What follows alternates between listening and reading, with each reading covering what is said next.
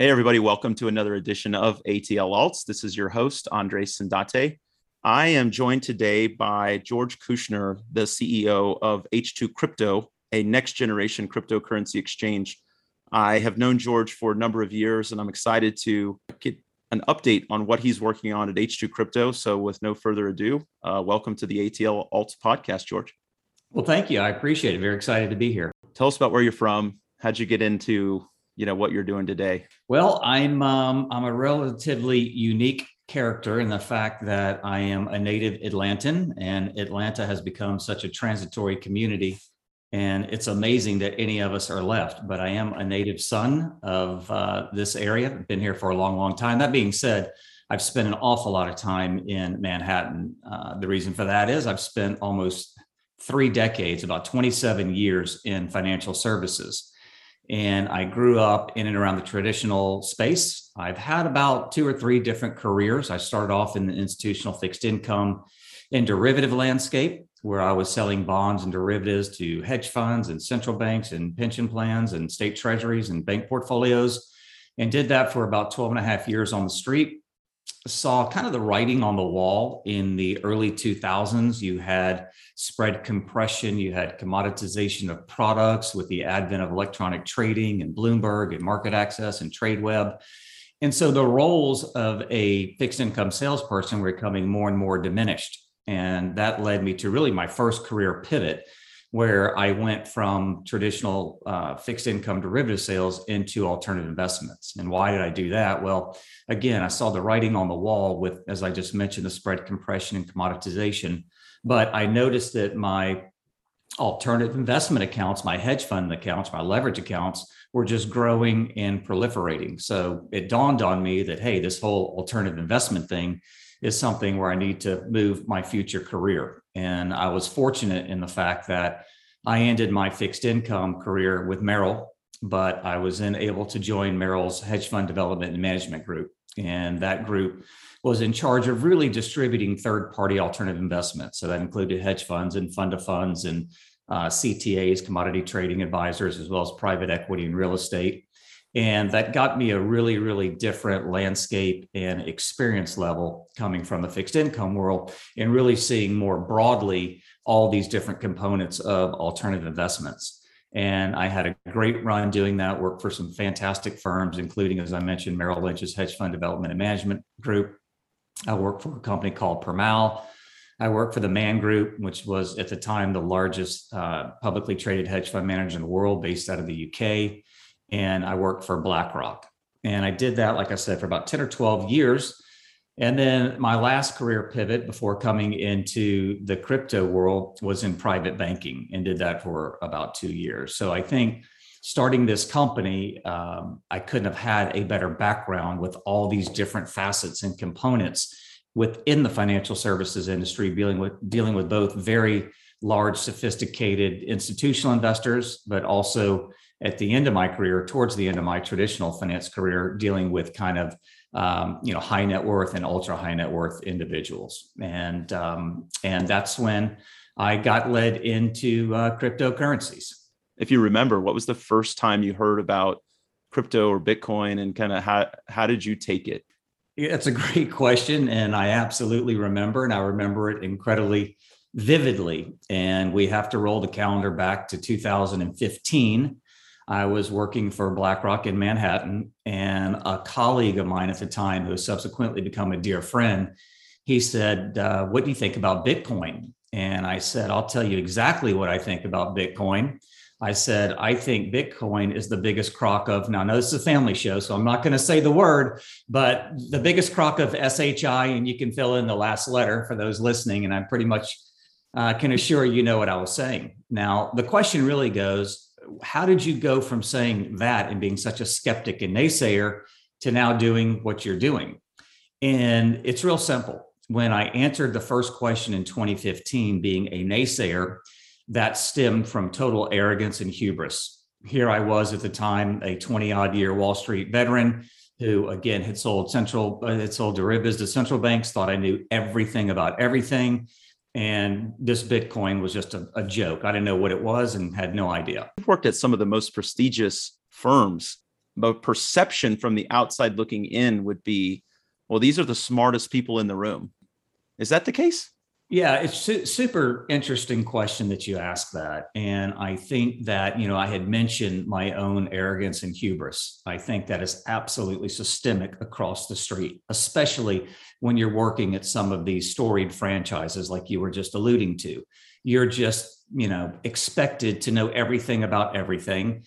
And the unfortunate aspect of it is, I think that where you are in your career dictates a lot to receptivity. And what I mean by that is, I think that it's unfortunate that a lot of men and women working in the street that are, call it 40 and up, again, they're supposed to be in these positions and they're supposed to be, the masters of their fate and captain of their destiny. And they know everything about everything. And the reality is, I look at financial services as people look at law and medicine.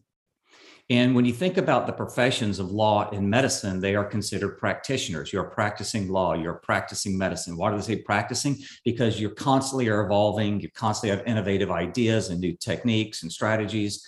Financial services the same way. And I think that a lot of people are not willing to try and learn new things. And when you try and present something to them, again, depending on where they are in their career, they give you kind of the Heisman, just like I was. I mean, there are a lot of Wall Street guys out there that are still continuing to chirp about crypto being a bubble and crypto being akin to the tulip phase and all these different things. And I want to shake them by the shoulders and say, I was there. But you know what's amazing is when you actually take interest in something and you start reading. And that's what made me change my mind. I actually sat down and performed copious amounts of due diligence. What is blockchain? What is distributed ledger technology? Then I started to try and understand the cryptocurrencies. And I finally had this massive aha moment. And there's a phrase in business that people use a lot that drove me absolutely crazy, and I could never understand it. And now I relate to it. And the phrase is, Wayne Gretzky wasn't the greatest hockey player in the world because he skated to where the puck was, but because he skated to where puck was going.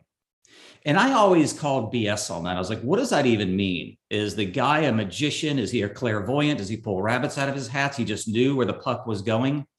And Andreas, for the first time in my life, when I really had this aha moment with the technology that really cryptocurrencies run off of, I was like, my God, this is going to be, in my humble opinion, more transformed to the globe than the steam engine, the cotton gin, and the internet itself.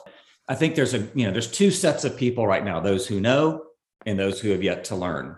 And the last point I'll make is it's almost astonishing to me that you're talking about an industry, meaning, blockchain and Bitcoin, it's now been around for 12 years. And so when you look at an industry that's over a decade old, but yet by the same token, when friends of mine and colleagues of mine find out what I'm doing, they're saying, hey, what's going on? I think it's too late. I missed the boat. I'm like, it's too late. Are you kidding me? If we were to draw sporting analogies, I would say, we're maybe still in the batting cages, the first inning hadn't started.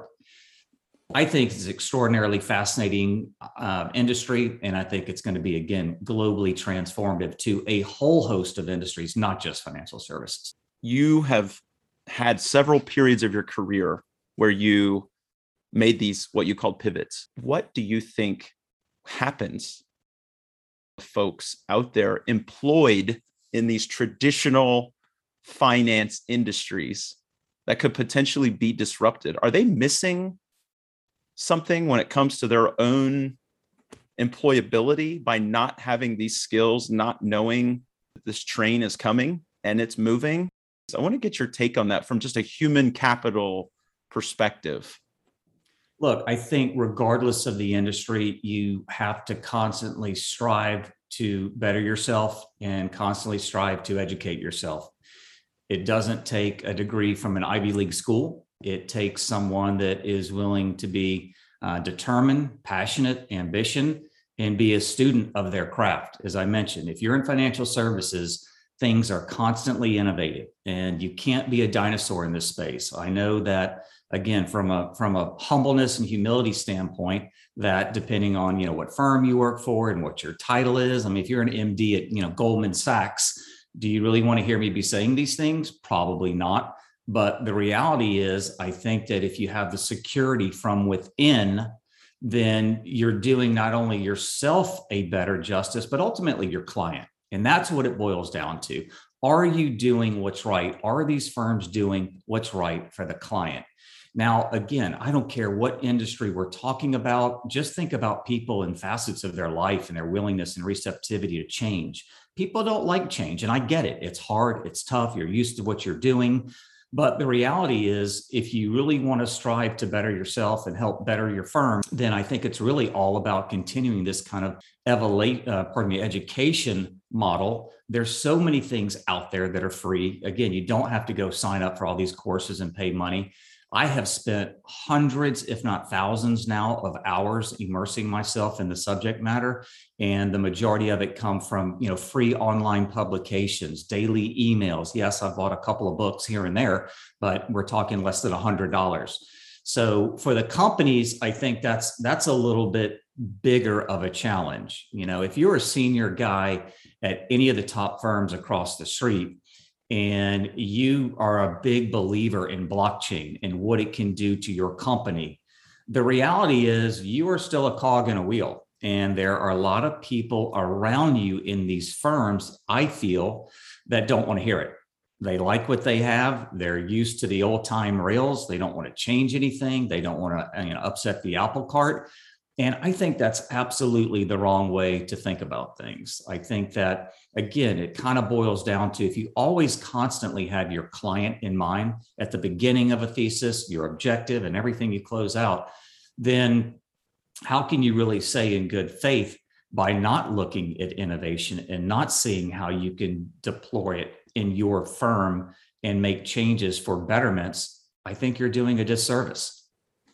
I didn't want to bring on experts to do the 303 class and the 404 class. I wanted to bring on people who had this personal experience, that had a backstory, who could help bring us up to speed on, hey, this is what I tried to do when I first tried to open up an account, and this is what happened. And as a result, a company was born. Did you have one of those moments? Exactly. You have literally stolen our script. And the story, so 2015, as I mentioned a few minutes ago, that was when I was first introduced to the space, a total naysayer. And several years down the road, I finally decided to embark on what I'm calling knowledge quest. Okay, I was at a point where, again, having been in traditional finance at that point for almost a quarter of a century, and feeling I have a pretty good grasp on capital markets and econometrics and all these types of things, but didn't really understand the crypto space. And it was starting to become more and more prolific, and people were talking about it more and more. And this is when I went, on this kind of knowledge quest, and I had this aha moment. And after that aha moment, it came time to try and purchase crypto. And when we first tried to purchase it, we immediately ran into some issues. And the only way to get a hold of this particular exchange was via email. We sent this email in August of 2020, and we are still waiting on that email to come back. Zero, nada, no junk, no spam, nothing. Then we went on to the next exchange, trying to figure it out. I fumbled and stumbled, was able to open an account. I think it took a couple of weeks to get approved. And then it came time to purchase. And when I hit the submit button, it was just spinning, and then it stopped, and I couldn't see anything in the account, and I kept hitting it, and I was like, whoa, wait, I don't want to double, triple, quadruple purchase. Same thing. I tried to find a contact form, and there's just nothing there. And I found it absolutely perplexing and crazy that this is the way the system was set up. And along my due diligence and meeting and speaking with all these people that helped get me up the educational curve, well, one of these individuals was a venture capitalist out in California that had a blockchain specific VC fund. I called him on the phone one day and I said, hey, I have an idea for a business. Can I pitch you? He goes, sure. And I said, before I pitch you, let me just kind of quickly set a scenario. Would you willingly walk into any financial intermediary? I don't care if it's a bank or a brokerage firm or what have you. You walk in there, you set up their paperwork, you're making your deposit. And as you walk out the door, that lady or man says to you, hey, Mr. Smith, by the way, thank you for setting up the account. But if later on today or next week or next month or next year, you have a problem with the account, money's missing, you can't transfer, you can't send, you can't receive, you can't purchase, you can't bill pay, whatever it is. If you try and contact us via phone, via chat, via email, like no one's going to be there to respond. Are you cool with that? And we were on video and he looks at me, he's like, "What? That's the dumbest thing I've ever heard of. Why are you asking me that question?" I said, "Because that's exactly the business model today of cryptocurrency exchanges across the map. If we build it, they will come. And there's zero modeling. And so they're expecting people to fork over their hard-earned capital and money, which is probably one of the top 3 things in their life as far as importance behind their health and their family and things of that nature." And I said, "This is absolutely ludicrous." And I said, I am not comfortable with this. And then when you start doing the more research about it, you see, and this is kind of to your point, that let's talk about, the cryptocurrency adoption. How broad is it? How mass is it? Well, the reality is we hear a lot of it. It's on CNBC constantly, and you're starting to see some commercials. But the reality is when you look at the statistics, it is a very, very, very finite community. We're talking about 220 million people out of 8 billion. And that number was at 106 million at the beginning of 2021. So it did double, but you're still talking less than 3 out of 100, 2.75% global. Now, why is that? It gets back to what I was just talking about. It's too chunky, clunky, cumbersome, scary. And the most devastating thing is there's nowhere to turn once you have a problem.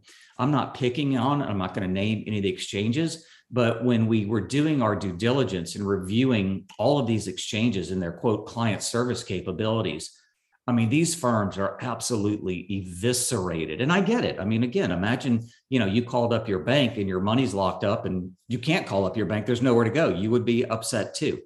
And our notion was this cannot be right. For this industry to really take hold and for really to have this mass and broad adoption, you have to have a capability and functionality where when people need help, they need somewhere to turn, whether, again, they're trying to figure out how to set up their wallet, how to set up their account. We will not be providing investment advice, but really education, know-how, everything else they need, hand-holding, if you will. And I think it's interesting because this is not a demographic issue. It's not necessarily a novice or expert issue. Because if your money's locked up and you're an expert in blockchain and expert in trading, that's not going to help you. You still need to get a hold of those folks and figure out what's going on. And that's exactly what our business model is. Okay. You said we were opening an account. You said we tried to open this account. Was this you had already started a business and decided, oh, we're going to go try to do this? Or is there a backstory? Because that is the tagline of my show. And I want to understand, did the business come after in a personal experience? So look, I will say this, there is nothing in the world that is going to supplant determination, ambition, and passion. And I want to repeat that, determination, ambition, and passion. It doesn't matter what college you went to, doesn't matter if you went to college, doesn't matter what firm you went for. If you have those 3 characteristics, you can get it done. I said we because I was using my wife as a guinea pig. She was the one that, and I was with her, I was shepherding her through the process. And obviously for her, it was difficult because she's not a financial services person. And I pretty much have handled all of that stuff. But as I was guiding her and watching it and doing along with her, this is the story of, yes, my personal stake on being just insanely confused. That's really how it works. Wow. And again, it wasn't just this one exchange, right? Sure.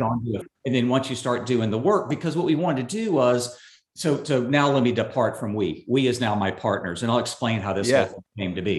When my wife and I went through this process and it was miserable, and I started doing a lot of research, finding out there are other exchanges that offer any help. And it was like, crickets across the board. And then I pitched this VC. And when I pitched this VC, he actually said, "Hey, that's a very interesting idea. We want to be a part of it. You might want to meet these guys in Los Angeles who we've done some work with." And I said, "Okay, fine, great. What do they do?" And he said, "Do you know what Geek Squad is?" And I said, "Yeah, I do." And he said, "Well, they have a firm just like that, but they are helping people with cryptocurrency, kind of mom and pop investors." And so when I first got introduced to them, we had our first call on January 1st of 2021. And I pitched them on the idea, and they obviously liked it. And so within a couple of months, we had, formed this company, and we started doing even further due diligence, speaking with and meeting with all kind of people from all over. And everybody's like, "This is astonishing that this is not out there." And again, we had interviewed attorneys, we had interviewed other VCs, we had interviewed, spoken just a lot of people. And almost everyone had either a personal story or knew someone that had a horror story of dealing with these exchanges. Did you start by saying everything you've just told us, like this whole backstory, and you said, let's just go on a journey together and see if it leads to forming H2 Crypto? Or did you have a pitch ready to go and say, hey, I want to build this business, and they jumped on board? How did that all happen? Yeah, it's really the latter. So, when we first had our introductory call, I gave them, as similar as I'm doing with you right now, I gave them my background and what I'd done and who I'd worked for and this miserable experience I had. And I want to create a company that does X. And the initial conversation was probably more around them being a white label third party. They would be the client service component of my company. But it was only a couple of calls after that you decided, hey, it probably makes more sense that you are a part of H2 Crypto. So yes, my thesis the whole time was to launch a business that was going to be, the first that we know of its kind cryptocurrency exchange globally that offered true 24/7, 365 live support via secure chat, email, and phone. And these guys had the areas of expertise that I didn't, and that was critical. I'm coming from the traditional finance world. I know capital markets, all these things. Well, my COO has been in tech for, 15, 20 years, but more importantly, he has also been in the crypto space for about half its life cycle. Okay. He's also worked in and run call centers, so he understands that whole dynamic of client service and how to effectuate all of that. The other colleague is our chief information officer, and he's been in tech and tech security for 20 years. And if you think about startups today, I know a lot of it is, kids in skinny jeans and skateboards and hoodies and all that. But here we are with a C-suite that has an aggregate experience of 70 years. And I think that goes a long, long way. And each of us that are controlling our respective vertical have very deep experience there. The synergies were almost immediate. I mean, you could just tell by the flow of the conversation really on the first call, but after, a few extra calls, it was this, the company was born, if you will. I think February 11th was the day we incorporated. And the first phone call we had as a team was on January 1st. So that tells you how quick it was turned around. Who are your customers? Our launch is imminent, so it should be very, very soon. But I think that our client are going to be a bit of a range of folks. There are a lot of people that are in crypto that have several accounts with different exchanges just to spread the kind of love around, if you will, and have different wallets with different exchanges. But I think our real bread and butter is going to come with that, just under 7.7 billion people that have been sitting on the sidelines because they've been afraid. And that's been their number one hurdle, is not having people there to help them. And again, a lot of people seem to think that this is a 40 and up, right? People that maybe are a little bit more technologically challenged, if you will. And I will tell you that I have phone calls daily with people. I was on the phone literally yesterday with a 24-year-old. And it was with a company that we were talking to about doing some services for us.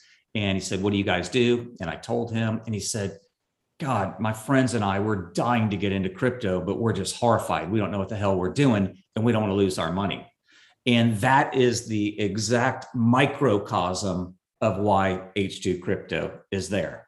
And we know if we can help and be people's shepherds and help them get onboarded and understand the different lingo and terminologies and the different coins and tokens. Again, not providing investment advice, but that has been the missing ingredient. Now, that being said, that's just our, to me, punch to the gut number one value proposition out of the gate.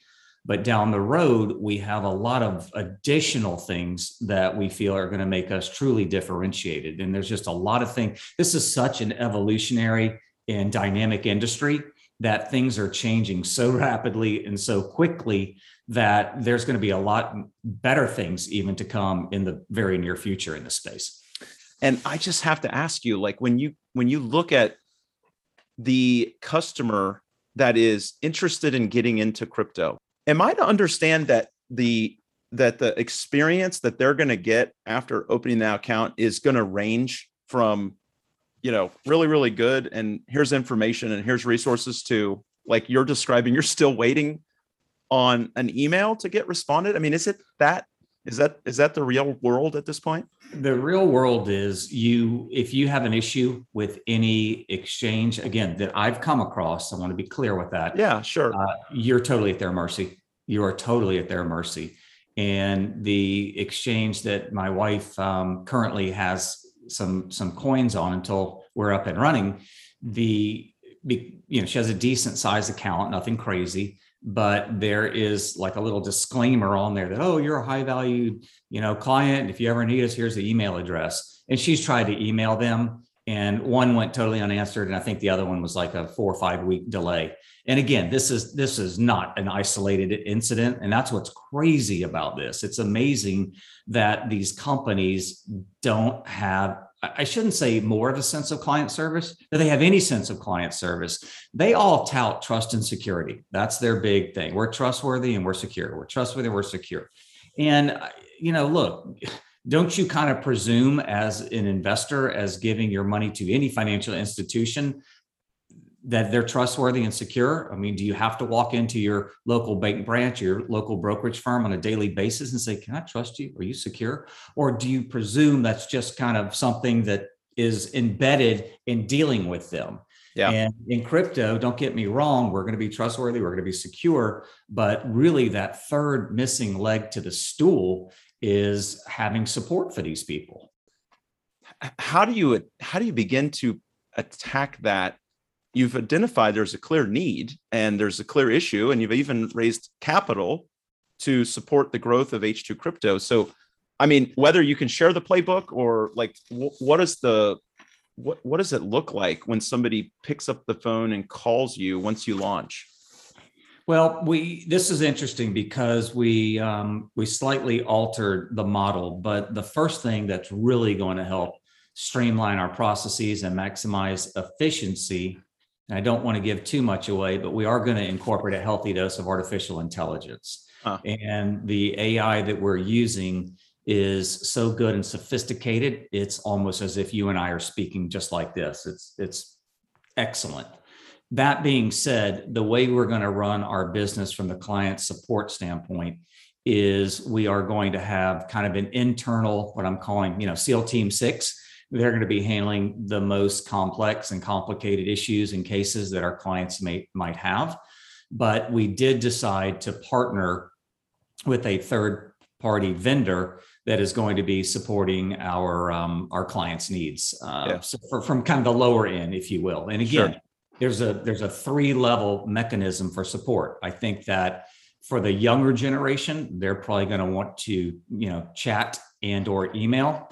And then for the older generation, I think they want to, pick up the phone and speak with someone. I also think it's predicated on urgency. If it's something that is really panicking a client, they're going to pick up the phone. If it's something that isn't urgent, they're going to chat or email. But the other point about using the third-party vendor is that from a scalability standpoint, they can scale a heck of a lot faster than we can. And it is going to be offshore, but it's in an offshore domicile that speaks impeccable English, which was very important to me to make sure that our clients, because typically when people are calling or dealing with call centers, They aren't calling them to wish them a good day because they're in a good mood and happy. They have some type of issue. So they're already a little bit wound up.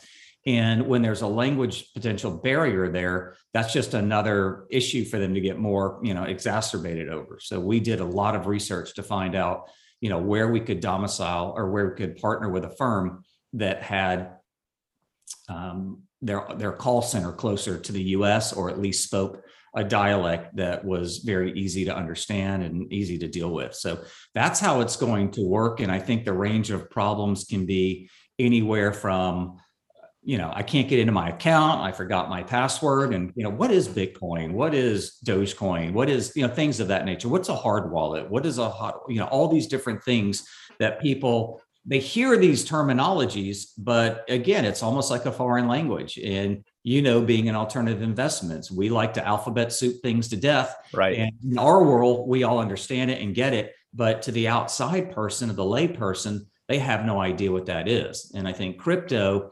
to me has done a very poor job of having any type of truly strong lobbying effort. If I could anoint anyone to be the Bitcoin and crypto cheerleader of the world, it would be Michael Saylor with MicroStrategy. What have been your, initial key learnings about company building? Look, this is my third chomp at the entrepreneurial apple, if you will. The playbook is relatively similar, although I would argue, this is much more grandiose, this project, than my other projects. But my starting point, and I will say this, I think that LinkedIn has been a phenomenal tool for me. I was not really very adroit or accustomed with LinkedIn, but I don't know if this is specific to the blockchain, DLT, crypto space or not. But I can tell you, when I would try and LinkedIn request people, even very well-known, prominent people, almost across the board, they all accepted it. They all want people to know this space and get educated and be involved. So for your listeners that are truly interested in a career in this space, do not hesitate to try and connect with people. And remember, the worst thing that could happen is they ignore you and say no. And if that happens, you're no worse off than where you started. With regards to constructing the company, what we do is we sat down, me and my partners, and we spoke about what infrastructural needs are there to build this company. And there is a lot of infrastructural needs. And for each vertical, for lack of a better word, what we would do is we would go find, honestly, 3 to 10 service providers in each vertical, and we would interview them.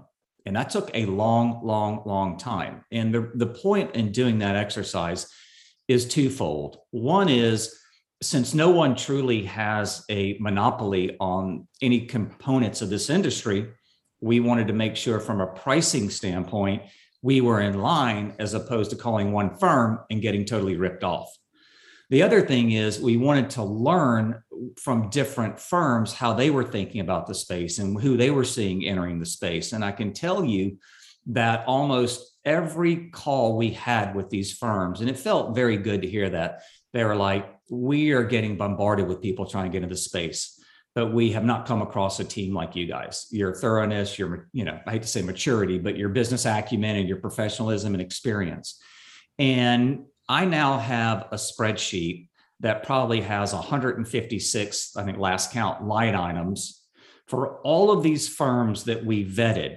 And that gets to legal and banking and, you name it, and we had it. And so that's how we kind of built this company.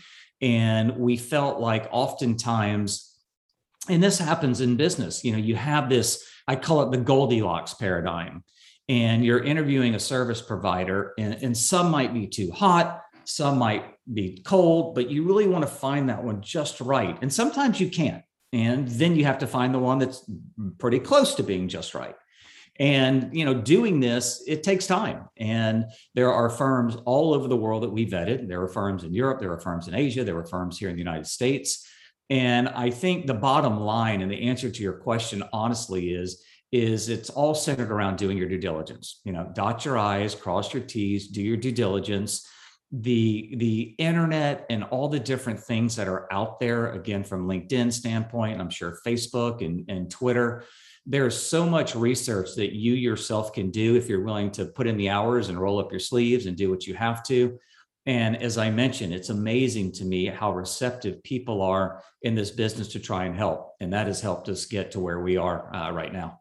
What lessons have you brought from traditional finance, in your case, to architecting and executing a strategy in this new, industry that you're disrupting? I think two things, and this might come as a big surprise to the listeners, but the first one shouldn't. But I think that, the main thing that I'm bringing from TradFi into this world, and especially what we're doing, is every second of every minute, every day, we've got to be client-centric.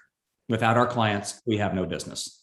Again, it's amazing to look at some of these valuations of the public exchanges that are out there, and they have zero client-centric nature. I think this is going to be a huge win for us. The other thing, and this might be very surprising for your listeners, especially with my background, is it always kind of drove me nuts working on the street, selling very complicated, complex products to people, because oftentimes it became a turnoff. And we all found out what happened in 08, 09, when some of these products that people thought they knew what they were building had no clue at all what they were building. And I'm a big believer in this KISS technique: keep it simple, stupid. And when you look at what we have built out, when we roll out our website, when we roll out our exchange, our user interface and our user experience was all concerted around keeping it simple, stupid. Not in a juvenile way, not in an unsophisticated way, but in an intuitive way where people can get on the platform themselves, understand how to onboard them. We have trading for really, both genres of investors or traders. We have a very quick and easy one-click buy or sell button with predetermined dollar denominations. You can also customize it. But if you're more of kind of a trader and you need sophisticated technical analysis, we have charting. But all of it is, again, very intuitive, very easy to understand. But if for some reason clients have a hard time or trip or stumble, we are going to be there for them. So those are the two things that I think will be very critical for us and our success. Again, 100% of the time, focus on client-centric and service. And again, really trying to deliver a very, easy and understandable UI, UX. How can you, as a founding team, tell that you're getting product market fit and you're starting to gain traction? We've been interviewed on a couple of different roundtables. I just presented at one of the industry's largest conferences in the world, LA Blockchain Summit. And I believe those videos have been posted to YouTube. And there was a press release dropped on us back in June or July of this year. And every time one of these things kind of hits the open marketplace, if you will, our LinkedIn and Twitter starts to blow up. There's zero doubt in my mind the tokenization of everything is coming. Everything: commercial real estate, art, stamps, car, you name it. And that's just a matter of when, not if. And people are going to need a venue to be able to participate. And all this stuff is coming. I know it sounds maybe kind of crazy, but that's where we are. You're building this company, but what do you want people to take away about this revolution? I think education is key. I think, get involved. And I would argue that, the best way to get involved is doing your research, doing some education. You could literally jump on YouTube, and I would start like I did. I would start with the foundational basis of what is blockchain and what is distributed ledger technology. And there are some very easy to understand. Again, I am not a technology guy, never have been, but I understand it. And people can go on to YouTube and they can search, again, introductory videos on not only blockchain, distributed ledger technology, but crypto. What is Bitcoin? What is, all these, what is a hot wallet versus cold storage, all these different things. As I keep saying, the internet has been a powerful tool. And then there are firms like CoinDesk and Cointelegraph and CoinMarketCap, and they all have great websites. You can go, get on their daily runs. CoinGecko, they all send out daily runs of what's going on in the industry. These are all free signups. So go on there and start immersing yourself. And then the other thing I did was going back to LinkedIn. I would Google, blockchain people in my area, and LinkedIn would just populate all these people, or crypto, what have you. So the resources are out there. I think I would just highly encourage everyone that even is remotely interested in this space to kill, a few hours or half an hour or something, just to kind of start learning about it. And when you see the power of the technology, as I did, and you start thinking about the applicability, obviously financial services is one of the first one it's globbed onto. But what blockchain will do, in my opinion, to healthcare and insurance and real estate and law, it's just extraordinary what it's going to be able to do. Yeah, I think one of the takeaways from today's conversation is that, you can look at crypto and NFTs and blockchain as an investment and then from a financial lens, but you can also look at it from the standpoint of just employability and the future of my industry, and where can I be at the leading edge, and where can I go where that puck is going to be. Because like you made this comment earlier about the number of people around the world in the billions who are not buying coins. And buying coins and buying tokens is not what they wake up thinking about doing. And sometimes I think about this whole space that there's a lot of solutions searching for problems. And I'm wondering, like, is the utility of, when you break it all the way back down to what this was about and the ledger technology, is the utility there for the masses? When you look at the cryptocurrency space, the buzzword is, and this is so ironic because, again, coming from alternative investments, they use the same word, and democratization. And, H2 Crypto would argue that that word is awesome. The problem is there's nothing democratized about crypto right now because people simply don't get it. So they're not participating. Right. But when you think about the unbanked and underbanked, which is 1 in 5 across the globe, 20% of people, this truly does give them a fighting chance to get onto the rails, to have, some form of banking. And whether it's just having a wallet with some crypto that they could send to their family members across the world, or if they start wanting to lend or stake or borrow or do DeFi, this is truly their saving grace. Now, some of the rails for them to get on is still a little bit wonky, and maybe you need a bank, but there are ways, and that's another thing we're trying to do, is help effectuate these 1 in 5 get on the rails. Think about remittances around the world. Think about how much it costs. Think about the time delay. Crypto, blockchain, it solves that almost instantaneously. And these are things that just haven't even been blown up yet because there's so many other things in the background that they're still, working on and perfecting. But all of this stuff is going to be coming. And again, I'm not trying to oversell and the greatest thing since sliced bread. But when your listeners start doing some research, as I did, I think they too will have this aha moment and really what it can do for the globe. What are you most excited about with this entire movement? Well, I think having this, I don't know if I want to categorize it as financial independence per se, because that would allude to, more of kind of a net worth that you're financially independent, but you're financially independent from having intermediaries control and effectuate your capital. And I think that's absolutely pivotal and critical. And that's one of the great things about the technology and the great things about cryptocurrency, how you now truly have control back. I think that looking into the future, there's zero doubt in my mind that the entire landscape of the banking industry is going to have a dramatic change, or they are just going to turn into dinosaurs. It's up to them at this point in time.